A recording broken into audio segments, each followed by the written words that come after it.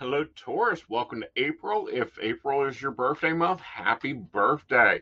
Let's take a look here and see what your three card theme for the month is. All right. So, looking at your love sector, we have the Set of Wands. A lot of opportunity there, Taurus. A lot of growth opportunities, a lot of relationship opportunities. Then we look at your money sector. We have the Knight of Pentacles. Now, Taurus, you've been known to be the bulldog of money. That bull, step up and take it. Now, with this card popping up, be focused because you're going to have some financial opportunities that you're going to be able to lock down on and just chew into. In your career sector, you need to look at where you've been at with the Four of Cups showing up here. It shows you gaining from your investments, gaining from your work. Be looking for possible raises or discussions of your position. All right, let's get your angel message for the month. We have Omega. Victory is yours. Continue on your course, Taurus, to get your goals.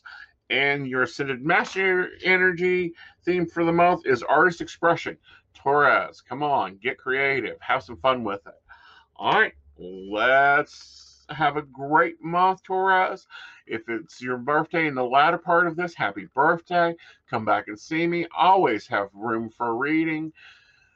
Feel free to visit my website and like, share, and subscribe.